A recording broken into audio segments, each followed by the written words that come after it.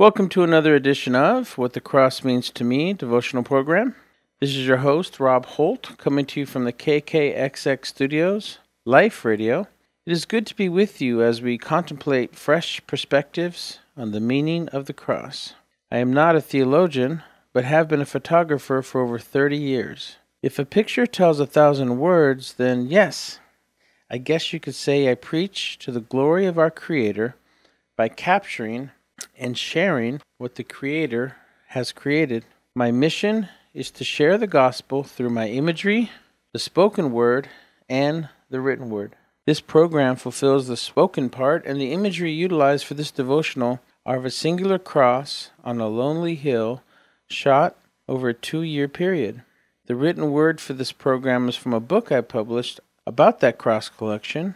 It matches 30 cross images with 30 original essays from a wide spectrum of Christian leaders sharing their insights on the cross. The book shares the same name as the program, What the Cross Means to Me. Each week we explore one of these cross images and ponder the wider meaning of the cross through the lens of Scripture. This week's devotional is inspired by the image entitled The Beginning. Now, I did share a devotional on that image a few weeks ago. However, today I'm going to share a devotional, what I call The Full Beginning. This is an excerpt from a new book that I'm writing. It'll be the second in the series of cross images and devotional essays. And this will be part 1 of that chapter. The first half will be today. I'll share the second half next week. And with that, let's start The Full Beginning, Part 1. I could still see it all in my mind. I could see the front room with a wide doorway that connected to another large room, both full of people, somewhere between 40 to 50 very happy people. They were all connected to one another in a contagious, joyful focus of listening and watching someone sing a sing-over, or the enjoyment when the group would all join in on singing a certain song. You see, I remember being at that Christian youth get-together, and while it felt like a party to us, we never called it that. It was simply the type of event that our parents felt safe leaving us at. And this one, I recall recognizing many visitors from a neighboring church, including that cool guy who served as a DJ with suitcases full of cassette tapes. Most all the songs we knew came from those cassette tapes. We had bought them from the local store. We heard some of the songs from a Christian radio station that had recently launched. And I recall how he had his boxes grouped by genre. One cassette tape suitcase was for rock, with cassette tapes for bands like Petra, Newsboys, The Call, Phil Keaggy. Another one for pop, like Amy Grant, Michael W. Smith, Russ Taff, and Carmen. And another one for worship singers like Keith Green, Michael Card, and John Michael Talbot. And a favorite box amongst us was the gospel genre, including Andre Crouch, the Winan Brothers, BB and CeCe Winans, commissioned. There was an alternative genre, in one case, with a whole host of new rock alternative type styles. And I remember seeing one of my buddies sing a moving rendition of Don't Let the Sun Go Down on Me by the Winans. And it was towards the end of that, and it was about the time he was wrapping up, that I remember becoming aware of the section of stairs where a lot of people were sitting. It was a very wide staircase, and it was the section of stairs that I was sitting on. And then I remember nothing at all, except noticing her, all of a sudden sitting next to me, turning to look right at me. I'll admit, she may have been there longer, but the impact of that moment was such a breath-stopping moment that I think I lost a bit of my near-term memory from oxygen deprivation. The part of the brain, I believe, that was overshadowed by the gravity of that one memory. And then the next memory, soon after I breathed again, as I remember seeing her slowly turning her head away with a soft and joyful smile. And I remember seeing her lift her head back up towards the crowd who had just joined in a popular song. and I remember she did not seem to mind my continued gaze her way. I recall simply soaking in her glow, one that seemed brighter as she sang along with the crowd. I had met her once or twice before, and I knew her name was Verna, and I knew how she looked when she was not singing, so I had a baseline. Or I guess I would say that I noticed in that moment how her glow grew brighter as she sang. I guess you could say I became mesmerized. And then I remember it happened. The magic of a single moment in time. Or actually a few back-to-back flashes. Kind of like holding the shutter down on the camera to shoot continuously. Click, click, click, and click. And then you get a moment so significant that I felt like it had altered the course of destiny. I recall how it started when I became aware of a song by Commissioned that had just started. A commissioned song I liked so much so that I knew all the words to it. It was a soulful gospel ballad, and something beautiful was welling up inside of me. And I knew the song so well, I knew the words could apply to God or to a person, and so I just started to sing. And as of yet, I had still not moved the position of my body. I was still gazing at her, and I sang more, looking right at her, and singing to her, just to her. And then there was that transition into another harmonic memory, as she slowly turned and looked at me. At first, her face confused, as she was a little stunned and not sure what to think, especially as a few friends were beginning to notice. But then I quit trying to read her face as that warm smile emerged, which allowed me the easy feeling to focus in even more as I sang that whole song to her, just to her. A song that felt like it went on for an hour. I remember all of it, including the next standalone yet back-to-back memory, when I realized, as the song had finished, that she had not turned her head at all.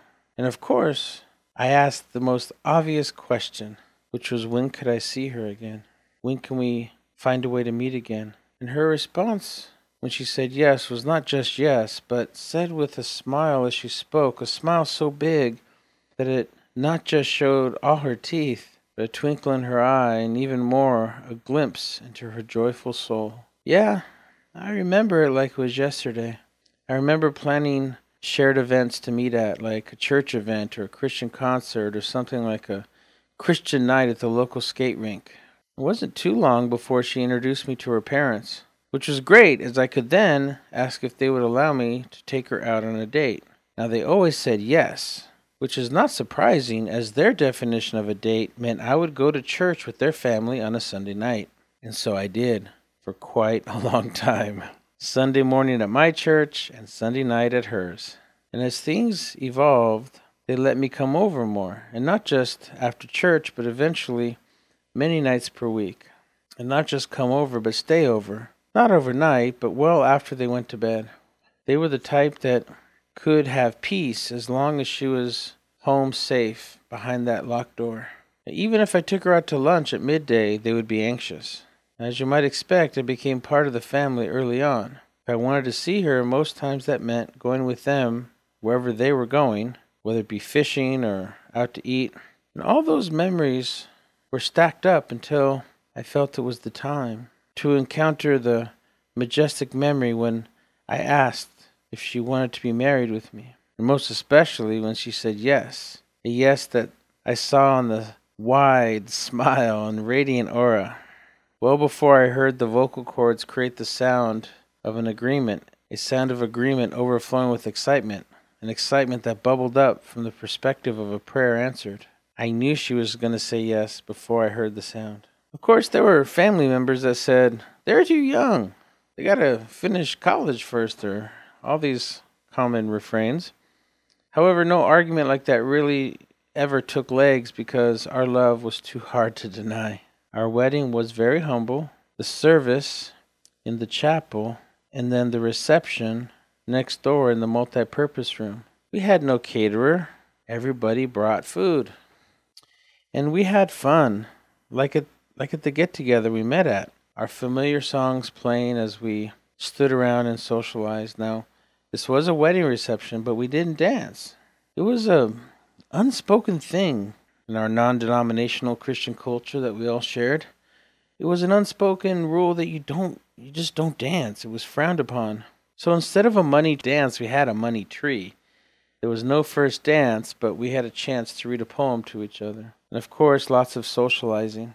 And I remember starting off our marriage in prayer, meaning back at our honeymoon hotel room, we knelt at the bed together and prayed for about 10 to 15 minutes, asking God to bless our marriage, for each other and for the kingdom.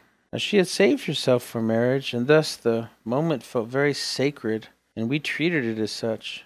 And not just for that first night, as that prayerful beginning reverberated over time. The perspective that our intimacy was a sacred and spiritual encounter permeated the rest of our marriage, making our overall marriage sacred and spiritual. And prayer was a central part of our daily routine as we moved on to making married memories together. And yes, there were a young couple in love charting their way through a new shared life, making great memories along the way, with some intense ones. We were now married, living and growing through married things, some things that were so intense it could have broken many other couples. But having a commitment to daily and nightly prayers turned out to be a crucial component to getting through it all. Remember, many people believe that prayer doesn't change God, it changes you.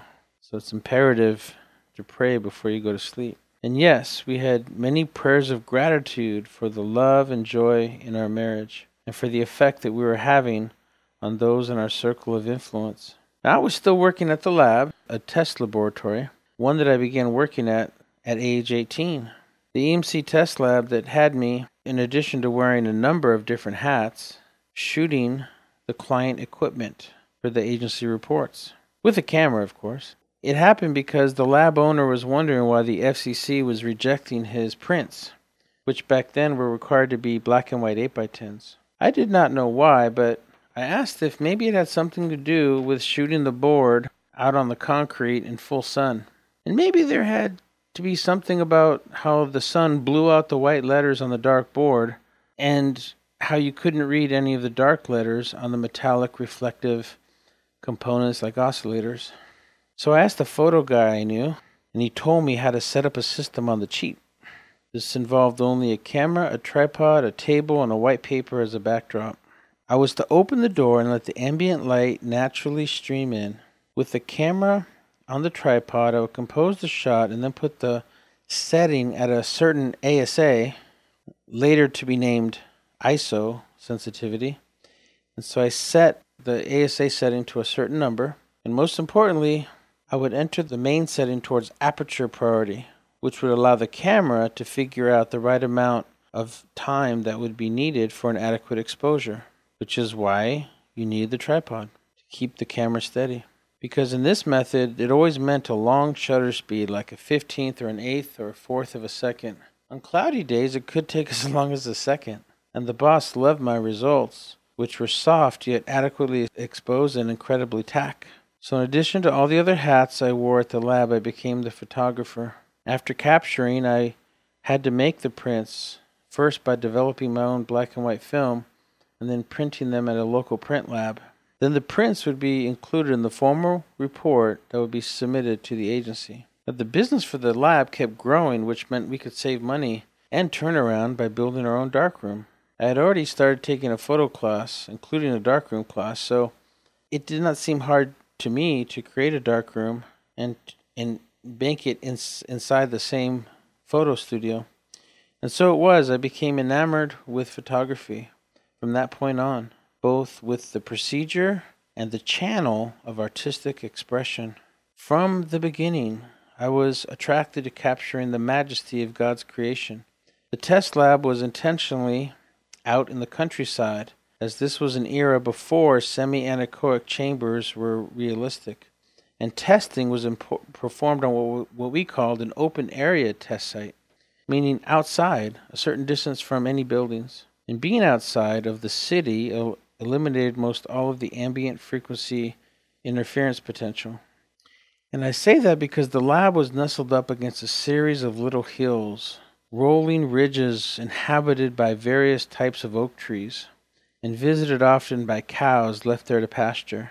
and I fell into a routine of getting to the lab hours before my start time. I'd grab the camera, hike up the ridge, and find shots to capture.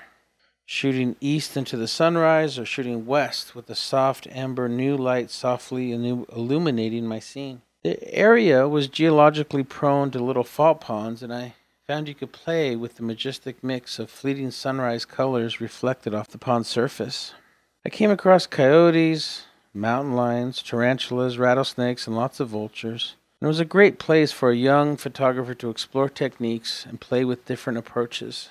And I discovered something. I found I was so desirous to capture as much of the sunrise that I felt constrained by the little rectangular borders of the camera's capabilities. And I remember trying once to shoot vertically instead of horizontal. We would call that portrait versus landscape. And keep in mind that this was in the late 80s, so I had to wait until I developed the film, or at least made a contact print, or better yet, get a pack of prints from the lab. And I recall that moment when I saw the vertical shot of that sunrise, that it resonated with me. Something about the composition was compelling, 10% foreground, 90% sky. And I felt it more akin to my vision of what I was trying to capture. In other words, I began shooting what I now call skyscapes from those very early years. And across all the photography I've ever done, 90% plus of my images are now vertical shots, vertical compositions. Now back at the lab, I was shooting client equipment, computers, which you could refer to now as product photography. And I began fulfilling requests from client here and there to produce prints that they could use for marketing and spec sheets. That started me down the path of thinking of this new passion as a business. But focusing on B2B was hard because I worked all day, went to college at night, so I fell into what many new photographers do. I began shooting family portraits and weddings. But after a few years of that, I was very unsatisfied, for a lot of reasons. And the only subject matter that did provide me contentment was shooting nature and skyscapes. Verna noticed this, and she was very encouraged by my passion and believed in my talent. Even back then, I felt I was showing people about God by showing His creation. Verna was my patient zero, the first true believer, my first champion for the premise that God had given me this talent as a way of pointing to the Creator. So even though she was still helping with the photo business, she reached for even more. You see, Verna was a type A personality, a strong-willed, well-grounded, and self-assured woman that some men get intimidated by. For our photo business, it was great. She met with the clients, negotiated pricing, completed and signed contracts. All I did in most cases was to show up and shoot. But I only had so many hours in a week, so Verna set out to flip that script. She told me, and others in our circle, that her goal was to make enough money to not need a day job and then manage the photo business towards stock. Selling stock means you're licensing a pre-existing image to a buyer. Back then there were two defined paths. One was rights managed, which are negotiated terms of money, regionality, and length of time, or royalty-free, a much, much lower cost that they could use however they saw fit. And the thought was that she could start prepping and selling stock while I was still making more images on the weekends. And so, while making strides in the photo business, she entrepreneurially created a little businesses that were doing very well. So much so to the point she thought it was time to retire from her day job. So she put in her resignation with her boss, and they threw her a retirement party. They called it that because they knew Verna's goal, and her objective was to set me free from my day job next. I was at that party and was full of joy as her friends and coworkers got to say goodbye. And yes, I remember like it was yesterday how proud she was of her little desk, and she was ready to take on the world. And just 13 days later, after she got to spend her weekdays at that desk, she started feeling a little pain, and then a lot of pain, and then barely enough strength to even call her sister, who rushed over and called an ambulance. I was a little bit out of town at a seminar, a full 2 hours away from the hospital, but I headed over there as soon as I got the call. When I arrived, they had still not done anything. Yes, she was in a bed in the ER room, but hardly anything significant had been done or planned yet. It was another 4 hours after I arrived they finally decided to perform some exploratory surgery. When, after yet another few hours, the doctor came out to tell us the prognosis and the plan. And by this time, about 40 to 50 of our family and church friends had arrived and were praying in earnest. And the doctor took the parents and I away from this large host of people to brief us more personably. The doctor informed us that they discovered a large tumor in her intestine, meaning colon cancer. They had given her a colostomy and they would schedule her chemo just in case they had not gotten all the cancer. But most importantly, they told us she would be fine.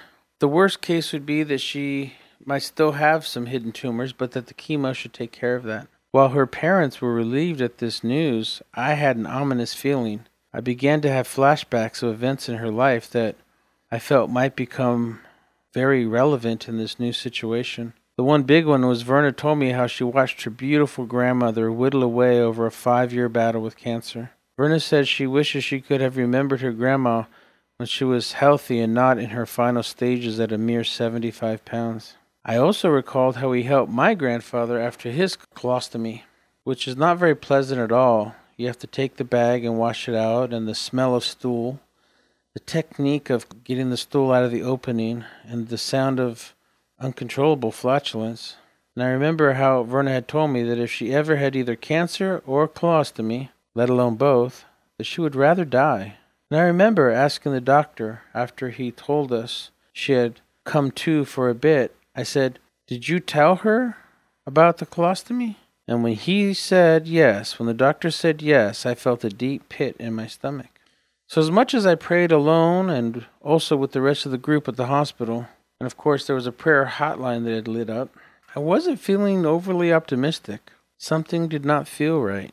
A feeling that was confirmed yet another few hours later, at the point when the doctors felt she should be coming to from all the anesthesia, and yet instead of coming to, her vitals started slipping. And then they continued to slip. And then the other doctor said she, all of a sudden, had a 50-50 chance of coming to. And not too long after that she had a 20% chance of pulling through. Why? What had happened? Well, remember the 6-hour delay when Verna first arrived at the ER? Actually, it was a full 6.5 hours before they opened her up to assess what was really happening. And what they found was that the tumor had popped out or punctured the intestinal wall. And thus the toxicity of the intestinal matter began to mix with her bloodstream. The doctor said he did not feel it was enough to be terminal, and yet here we were watching her slip away. I contend that it was the news that the doctor had told her, meaning I firmly believe that when Verna heard that she had cancer and a colostomy, she simply kept herself from fighting to get to us. Verna had simply given up. And I guess that was a good thing from the perspective that this feeling prepared me and in a way grounded me as Verna kept slipping away. And then the feeling got stronger as she got weaker. And at one point I was holding her hand. I felt an awareness well up within me. And as it got stronger, I could sense the countenance of the nurses become much more intense. And then it happened.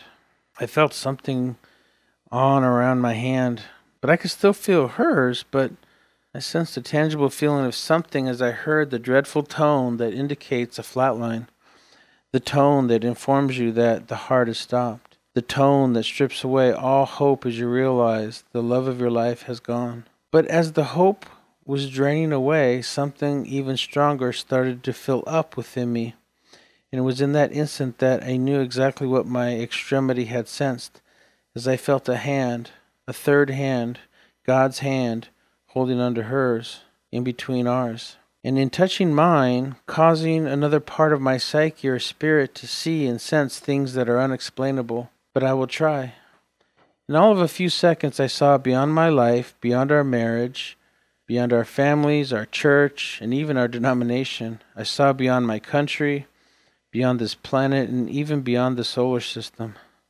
You see, I saw something ultra-dimensional. Now, the common school of thought is that there's 12 dimensions, while others say there are 9.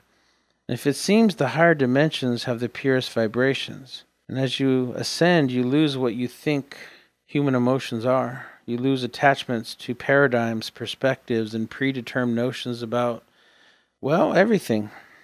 Replaced with a knowing, a high-level understanding, or at least an insight into what Einstein called the unified field theory. And I remember seeing Verna, a joyful, contented, glowing Verna. As I had the ting in my soul of seeing this happy version of Verna, I saw something completely unexpected. It partly felt like an out-of-body experience, like when people see themselves in the hospital bed from above. And it felt like I was in two universes, meaning I saw myself with Verna in that dimension, with this radiant energy being I perceived to be the creator of everything. But I felt me here, wherever here was, and I saw me there with Verna. And like that, what felt like I had gone to eternity and back was over. I was back in the hospital room. I was still holding her hand. The tone of the flatline was still sounding, and I realized only seconds had passed. At this time, I felt God taking her hand from mine, and of course, I released Verna to him. I now knew that within a second, I would be with her again in eternity. I just had to live the rest of my life out first. And then my peripheral vision started to widen, and I could hear the spread of grief flowing like a creek out the door where the people were, and I could hear and feel it spread across the outside of one wall and around and across the other wall. The gut-wrenching, soul-splitting, and spirit-crushing sound of the deepest expression of grief. It was overwhelming. Not because I could not handle it. No, I was not crying. I had just received such an ultra-dimensional vision resulting in an extraordinary peace. And I just felt that I need to continue to dwell with or cohabitate with or commingle with that feeling. So I slowly but purposefully slipped out, not to the hallway and waiting room where everyone was at. I slipped out an alternate door and out to another and found myself exited out the back of the hospital. I found a lonely little bench, sat down, and stared at the stars, knowing Verna was up there, right here, in that part of the sky, in a hidden dimension that my human eyes could not see, or maybe it was over there in that part of the sky. But I realized I did not need my two bodily eyes, because I had already saw her there, and I knew that she was there somewhere. And as I stared and continued to stare, trying to use that part of me to tap into that feeling of eternity again. And so it was that peace set the tone of the next weeks of my new journey into widowhood. And I held on to that with all that was within me, the vision of the joyful new her in whatever dimension that was that I saw her at, was enough to recharge my gratitude, my hope, and my faith levels. Knowing that even though her body gave out, she never really died. Knowing, beyond knowing, that when she had accepted the sacrifice Jesus made for her on the cross, asking him to come into her heart, that the spiritual die was cast, and he did just that. He dwelt inside of her. And the moment when the flatline tone sounded, she was instantly in the presence of Jesus. And that knowing kept me, for the months that followed, the core belief that she was not dead, but alive in Christ. Hallelujah! Part 2 next week. Thanks for listening to What the Cross Means to Me devotional program, heard every week here on KKXX Life Radio. If you'd like to view the image discussed, like this image at the beginning, along with other verspirations, then check out Rob Holt Inspires on Instagram. And if your church, youth group, or school would like to learn about how to fundraise through Cross products, hear other Cross podcasts, then log on to robeholt.com. That's ROBEHOLT.com.